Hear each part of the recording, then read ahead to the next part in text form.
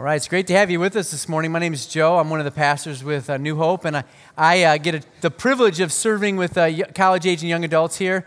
I love what I do, and we started that ministry about 2 years ago. It's called The Greenhouse, and it's really been exciting to see God kind of develop that and grow it. It's also interesting, over the last couple of weeks, as we've been having Mark teach and Michael, and then me this week, we have all of our messages kind of dovetail together. And I think it's really interesting to see how God is kind of orchestrating things. So I'm excited to see what he's going to do through this time this morning with you. And let's pray and we'll dive in, okay? Father, we're thankful today to think about a song like that we just sang, that we are free. We're free because of Christ. I remember what it was like to be a slave. And I remember what it was like to be enslaved to my sin nature. And to live in this world now in a way that I don't have to obey the flesh anymore is awesome. And God, we pray that you would use our time this morning to encourage us, that you would build us up, God, that you would take your word and you'd make it come alive in our lives. God, we're here, we're yours. We belong to you. We want to learn from you. We want to be your disciples. And so we look to you now in Jesus' name. Amen. Well, if you remember, as Mark's been working his way through the book of Romans and taking a breather here and there, I've been filling in, and I've been working my way through this letter that Paul wrote to this church in Thessalonica. And I've titled this series, The Church at Her Best. The more and more that I get a chance to study this letter, the more and more I'm encouraged by this group of people and what Paul wrote to them. I'm going to give you a quick summary of what we were looking at here because it's been a little bit of time since I've been up here. The first thing we see is these people turn to Jesus from idols. And their repentance was so strong that churches throughout this region of Macedonia, hundreds of miles in area, felt the aftershock of the work that God did in this city, in these people's lives.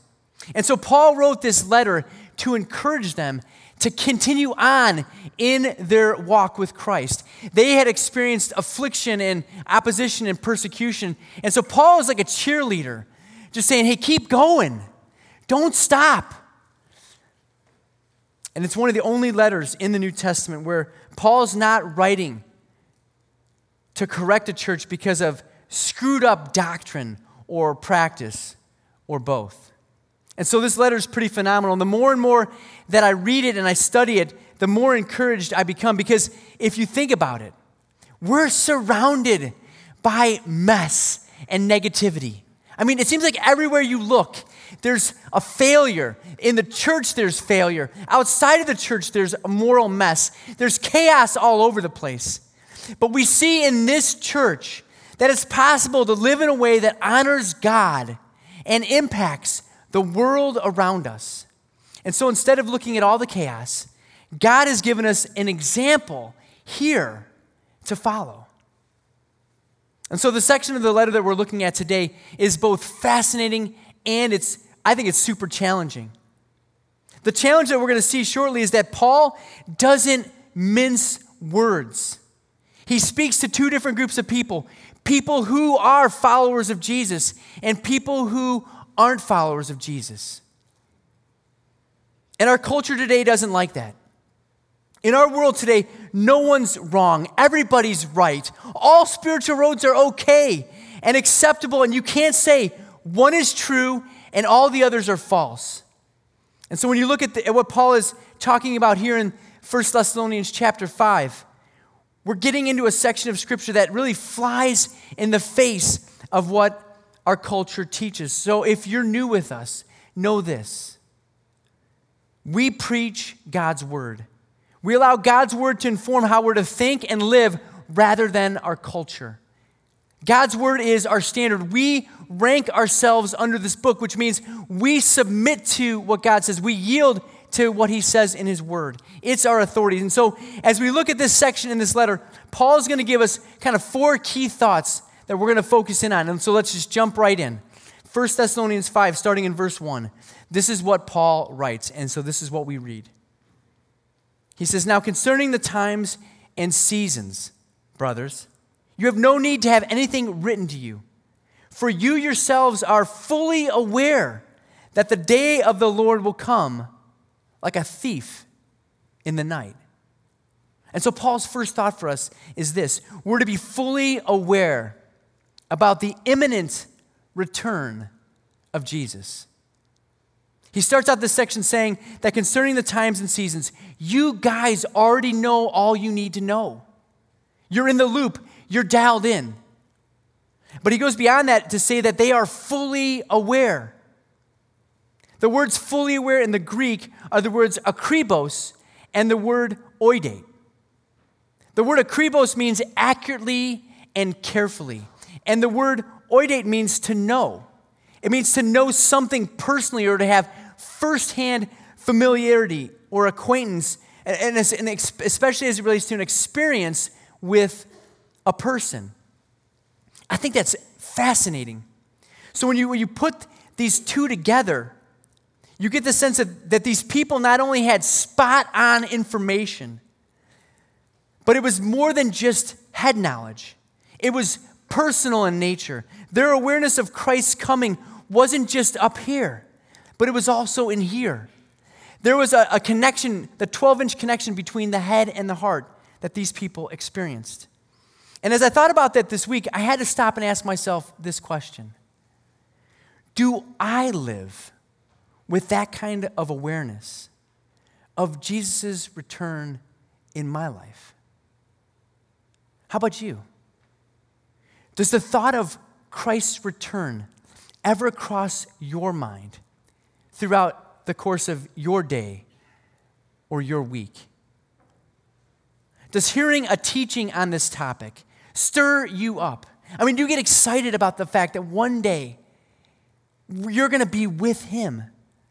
Would you be in the same camp as Paul, who said it would be better to depart and be with Christ? He said it would be far better than to stay in this life. Would you agree with the psalmist when he wrote these words: "Whom have I in heaven but you? And there's nothing on earth that I desire besides you." Many in the early church would end their time together with the word Maranatha.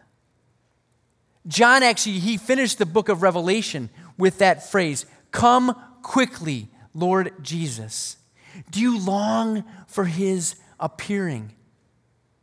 Is there a head and a heart connection for you with the second coming of Jesus? The parousia, as it's referred to in the Greek. If there isn't, you might want to explore that a little bit. Because in my opinion, something's off. Somewhere along the way, you've bought into a lie.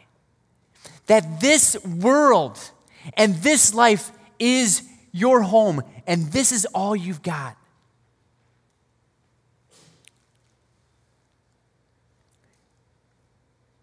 When we come across verses like this one, I think it's our tendency to just kind of fly by them. But I think it's better to sit in it for just a little bit. God has something he wants to challenge you and me with through his word. The word itself tells us it's like a double-edged sword. And God uses it to judge the thoughts and the attitudes of our hearts. And so I think God uses his word to oftentimes just expose us, to reveal what's really going on in our thinking and in our desires.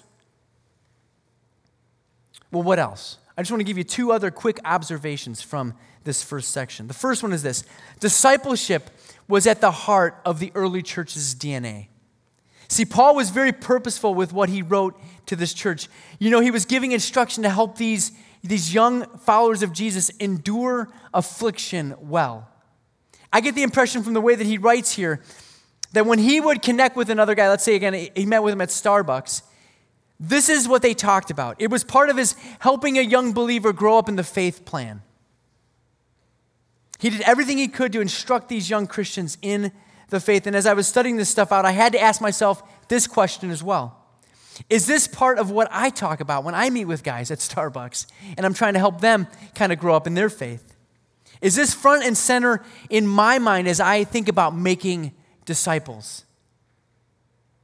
I think if the Apostle Paul was with us today, he would say this needs to be one of the things that we instruct young Christians in and remind the mature about.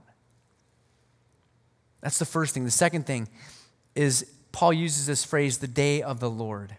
What's that all about? Well, this phrase carries with it kind of a dual emphasis. If you were Jewish and you heard that phrase, your mind would explode with Old Testament references. The day of the Lord in the Old Testament was the day of judgment. On that day, the Lord will punish evil, and the wicked among the nations will face a terrible day of wrath. And so for those who are outside of Christ, this is their reality.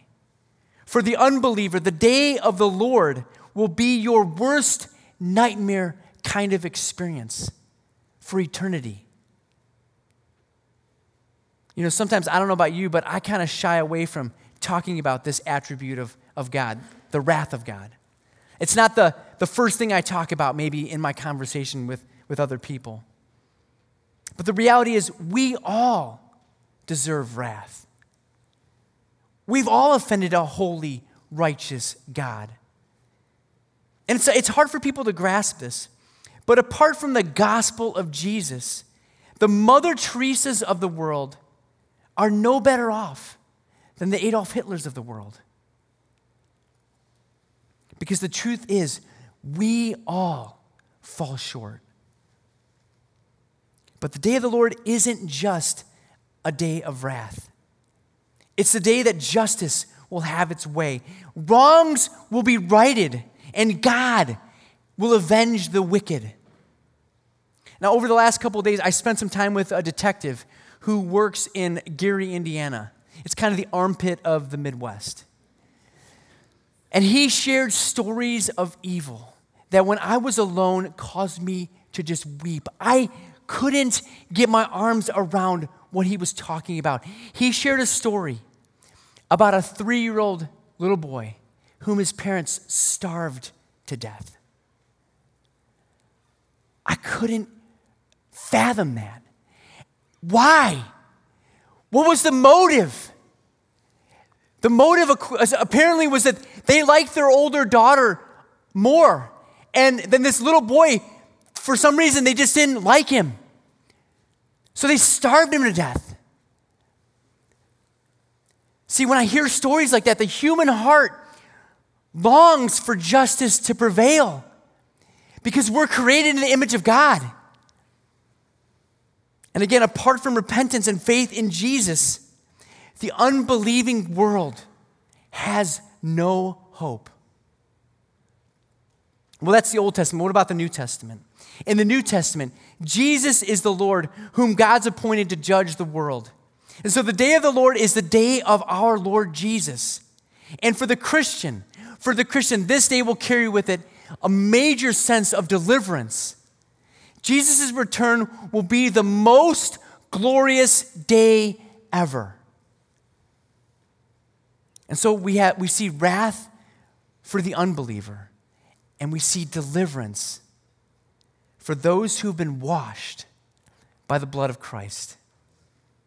Which brings us to verse 3. Paul continues by writing this. He says, while people are saying, hey, there's peace and security, then sudden destruction will come upon them as labor pains come upon a pregnant woman, and they will not escape. And so this is the second key thought we see in Paul's writing here. Jesus' return will catch the unbelieving world by surprise. So Paul starts out by writing, while people are saying peace and security, and when I hear that, I think that's not all that different than our day. That sounds a lot like what I hear in our culture today. We live in a world that for the most part only thinks about today, right? Our culture woos all who live within it into a sort of a slumber. We live for today. We think about what's right here and right now in front of us. We have our eyes set on just the immediate rather than the future. Peace and security. That's what people wanted in the first century, and that's what they hunger for today. Peace and security? How are my earthly investments doing? Where's my checking account balance at? How's my 401k tracking? How soon can I retire and live in a mosquito-infested swamp known as the Sunshine State?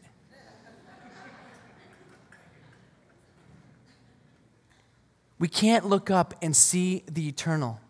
And when I speak about our culture, I'm speaking mostly about those who haven't been regenerated by the Spirit of God. But even for us who call Jesus our Lord, we'd have to admit that at times we lose track of the eternal for the temporal. If we're honest and a bit self-aware, at times we chase after the same worldly ambitions that our unbelieving friends chase after. And so when we read a passage like this, God has something he wants to speak into the Christian's life as well as the unbeliever's life. And so Paul uses this analogy. In verse 2, he talks about the return of Jesus catching people off guard like a thief in the night. It's the same analogy that Jesus used when he talked about his return. But now Paul uses another analogy, and this one is a little more nuanced. He compared the return of Jesus with a woman who is pregnant, and then all of a sudden, she goes into labor. Now, as a dude, when you're talking about pregnancy, you got to be a little sensitive, right? I mean, the reality is for us guys, we are clueless. Isn't that right? I mean, my wife, I've experienced 5 pregnancies. And what I mean by that is I've watched my wife grow 5 children inside of her and give birth to 5 babies. My contribution to the pregnancy was relatively insignificant in the grand scheme of things. The thing that makes this pregnancy analogy so powerful is that there is time baked into the process. A full-term pregnancy lasts roughly 280 days, 40 weeks, 10 months. That means that there is a lot of time to prepare for a baby to enter into the world. Time for ultrasound images to be printed and put on the refrigerator. Time for us to discover the gender of our child. Time for baby showers and baby rooms to be painted and cribs and changing tables to be frustratingly assembled. There's time. See, the picture is significant because as a woman's pregnant, as her pregnancy progresses, she looks more and more what? Pregnant. You said it, not me. In other words, there's no element of surprise in the fact that this baby is coming. Now, I know that Paul's point is very straightforward. When you're pregnant, you don't know when you're going to go into labor, but you know that at some point, this baby isn't going to live inside you anymore. And as that day approaches, there is a growing anticipation of what's to come. It's called nesting, right? You want to kind of get things figured out in your house and get everything sorted out. And so when we hear this thief analogy, it's really straightforward. But I wonder if there might be something more that Paul is getting at here. The thief comes, we get it. You're asleep, you get robbed, you wake up, something's gone. But with the pregnancy and labor analogy, I wonder if, the thief coming and the going into labor part, Paul's directing that toward the unbeliever. This is the person, again, who's going to be totally caught off guard. They're going to be clueless about the return of Christ. But I wonder if part of the pregnancy analogy is actually directed toward us, the Christ follower. You and I are not to be caught off guard. We know that eventually labor and delivery are going to happen. It's just a matter of time. The train is coming. Things are progressing toward delivery. It could be any day. One quick thought before we move on. In another letter that Paul writes, he says that because we know what it means to fear God, we try to persuade men. And what Paul's getting at there is that because we know what the day of judgment will be like, we do everything we can to try and persuade our friends and our family. We know the thief is coming. We know that labor is just around the corner. And so why wouldn't we say something? hey, you're going to be robbed tonight. Just wanted to give you the heads up. This is the heart of the New Testament. We do everything we can to help those who are outside of the faith come to know Christ. My prayer is that that is who we become more and more as a church family. That we become the kind of people who take lots of risks for the people around us. Because the thief's coming, and for the pregnant woman, labor is just around the corner. Okay, verses 4 and 5. Paul continues. He says, "But you are not in darkness, brothers, for that day to surprise you like a thief. For you are all children of light, children of the day. We are not of the night or of the darkness." And so Paul's third thought for us is that who we are, our identity, drives what we do and how we live. Look what Paul says here. He says, you're not in darkness. You are different than the unbelieving world around you. You're children of the day, and you're children of the light. All these statements, again, Paul making are identity statements. This is who you are. These are statements that define you as a Christ follower. The Greek for the word light is this word phos, and it's the sphere dominated by righteousness and goodness and the knowledge of God. And the Greek word for the word day is hemera, and it's the sphere dominated by righteousness and goodness, and especially this idea that it's the realm of the allies of God. And so what Paul's saying is, this is who you are. This is what your life is kind of dominated by. These realities. I love the way one commentary writer puts it. He says this: children of light are true children of God. They've undergone a transformation that makes a new life, a life in the light, inevitable, not just preferable. Godliness for true sons of the light is not just a matter of appropriate actions. In other words, it's not just doing the right things. It's not just following a list of to-dos and to do the things not to do. It's an outgrowth of your essential nature. In other words, it's an overflow of your relationship to God. This is who you are. And the reality is, who you are drives what you do and how you live. I love the way another New Testament writer says this. He says this: "Beloved, we are God's children now. And what we will be has not yet appeared. But we know that when he appears, second coming of Christ, parousia, we shall be like him because we shall see him as he is." And then he says, "And everyone who thus hopes in him purifies himself as he is pure." This is who you are, and then this is how you're to live. If you were to look at much of the New Testament, you would see an intimate connection between your identity and your actions. Another classic example is Ephesians. Ephesians chapters 1 through 3 are all about this is who you are because of what Christ has done for you. And then Ephesians 4 says, therefore, because of what Christ has done for you, this is how you ought to live. And so you are children of the day and children of the light. You're not of the darkness or of the night. And because of this reality of who you are, Paul says this in verse 6. He says, so then, let us not sleep, but let us keep awake and sober. And so this idea of keeping awake is literally what is expected of a watchman who must not sleep at his post. In other words, God is giving you and me a responsibility. And he said, I want you to stay awake. I want you to be alert. I want you to be sober. You have a responsibility. I want you to fulfill your responsibility. I like the way Warren Wiersbe talks about the idea of awake and sober. He says to be sober-minded means to be alert, to live with your eyes wide open, to be sane and steady. To make the contrast more vivid, Paul pictured two groups of people. One group was drunk and asleep, while the other group was awake and alert.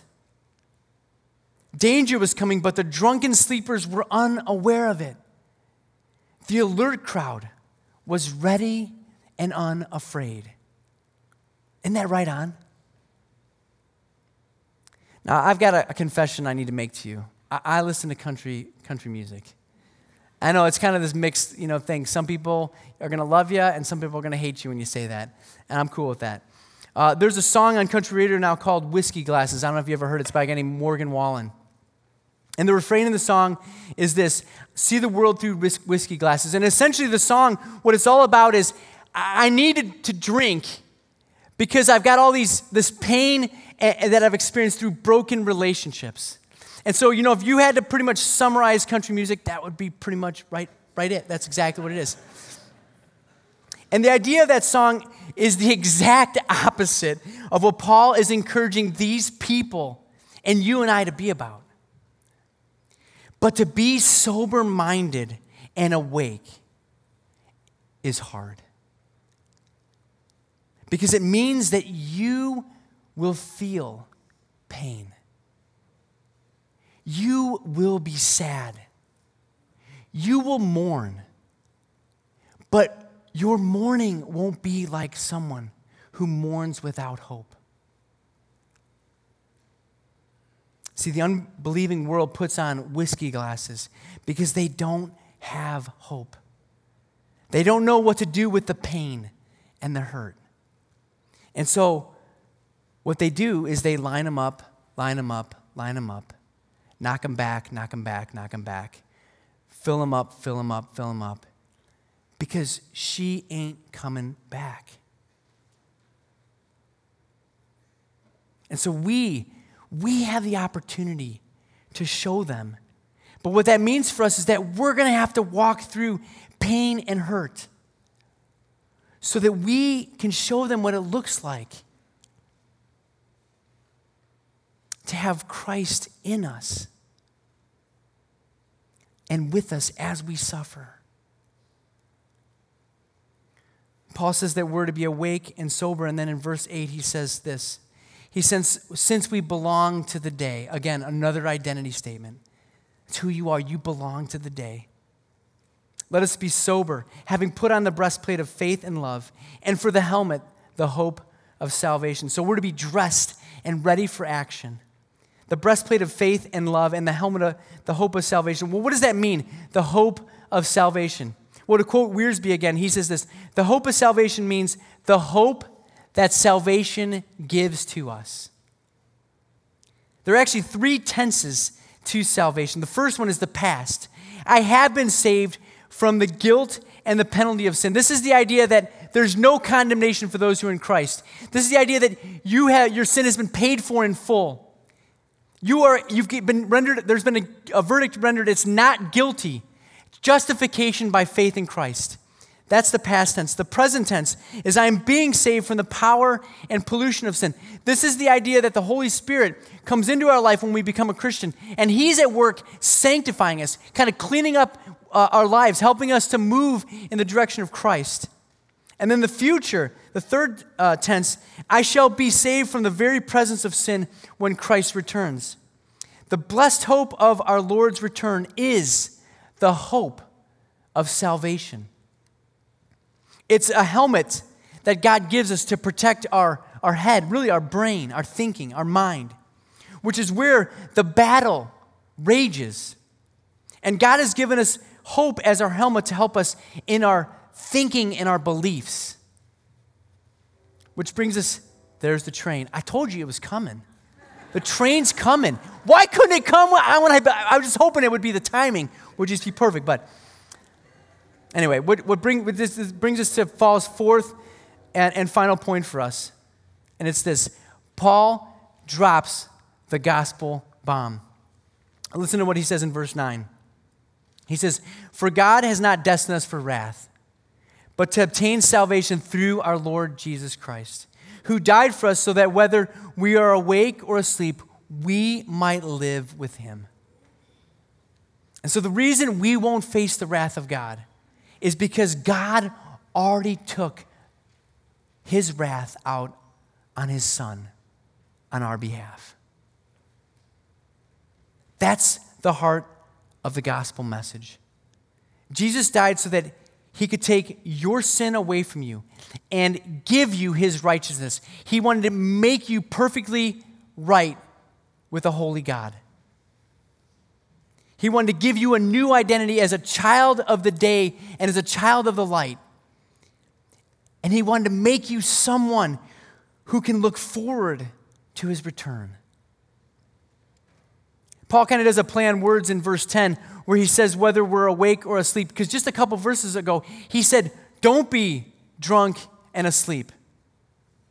But at this point, he's talking about whether we're physically alive or physically dead when Christ returns. And the bottom line of all this is that if you're in Christ, you can have complete confidence that you will not face the wrath of God. Judgment is done. For you, that took place on the cross. Christ's return will mean your deliverance. But if you've never placed your faith and trust in Jesus as your Savior and Lord, I say this in the most sober way, the most gentle way I can say this. For you, you have no hope. There's nothing for you to look forward to except judgment. And so I would plead with you, be reconciled to God. Today could be the day that you come to Christ and you confess to him that you are a sinner in need of a Savior.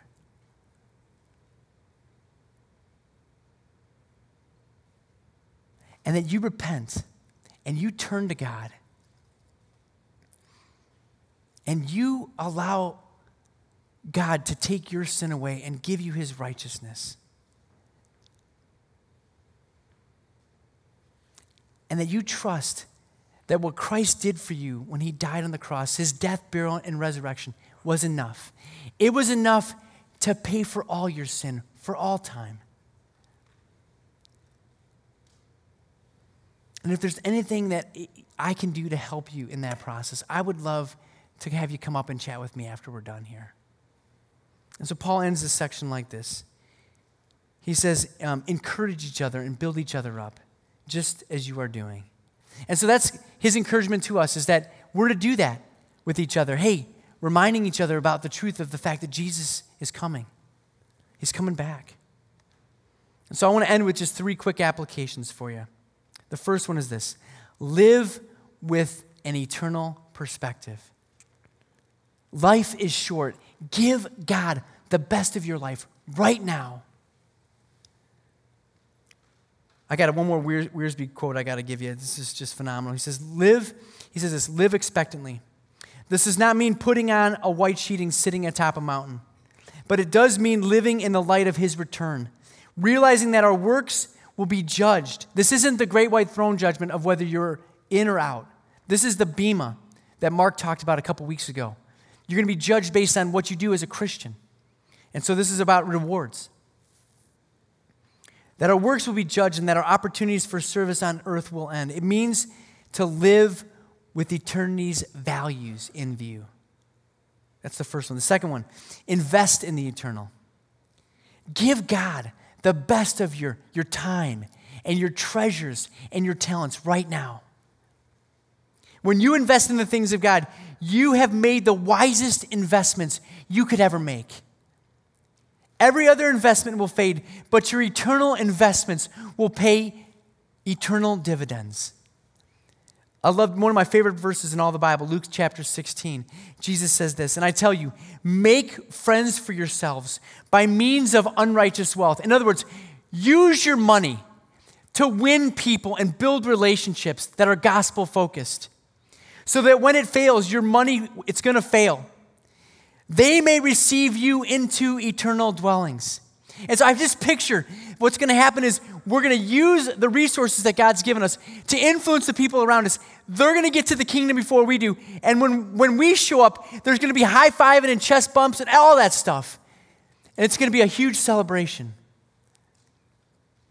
Okay, the last application is this: invite others to consider the eternal.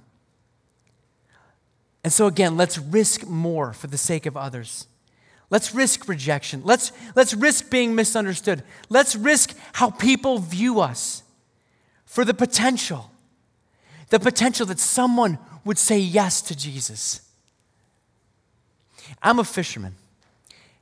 So I go fishing. I expect to catch fish. Jesus, when he looked at his disciples, he says, I want to make you fishers of men and women. And I think when God goes fishing, he expects to catch fish. That's on him. Our job is to show up. The train's coming. It's going to be like a thief in the night, or like a pregnant woman who goes into labor for the unbelieving world around us, but not for those of us who are in Christ. If you're in Jesus, you're a child of the day, and you're a child of the light. And because of that, we are to be alert and sober. And with that, we can pray, along with the early church, Maranatha, come quickly, Lord Jesus. Let's pray. Father, we do pray that. We pray, Maranatha, come quickly, Lord Jesus. Lord, we see that what you have for us is way better than what we have here and now. And so, God, we pray that you would use this church, use us as people. Help us to be the kinds of people who risk our lives for the sake of those around us who are outside of Christ. God, help us to be the kind of people who grab a hold of our identity and we live out of it. And we just thank you today again for Jesus. We thank you that you have given us the hope of salvation. One day, soon and very soon, we're going to be with you. And it will be a glorious day. We thank you for that. In Jesus' name, amen. Hey, thanks for being here this weekend. Hope you enjoy the rest of your weekend.